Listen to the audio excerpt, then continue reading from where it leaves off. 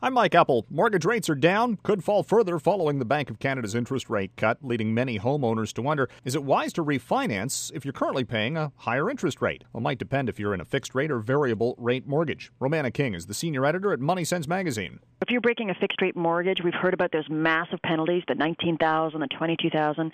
That comes when you have a fixed rate mortgage. You don't just pay 3 months of interest to break that mortgage. It's a complex rate, it's a complex formula.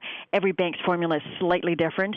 So the best thing you can do is if you're really thinking of, amalgamating and putting all your debt into one basket and you're going to break your mortgage in order to do that, phone your bank and say, if I broke my mortgage today, what penalty would I be paying? But watch out for hidden costs. My husband and I, we did decide to refinance.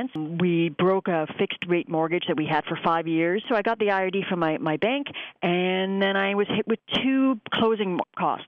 So not just the normal closing costs, but there was an additional cost there, and I didn't know that. You can also put some of your mortgage into fixed rates and some into variable rates. If I had a $500,000 mortgage, I could put $250,000 into the variable rate at 2.4, $250,000 into the fixed 5-year rate at 2.9 or 3.4.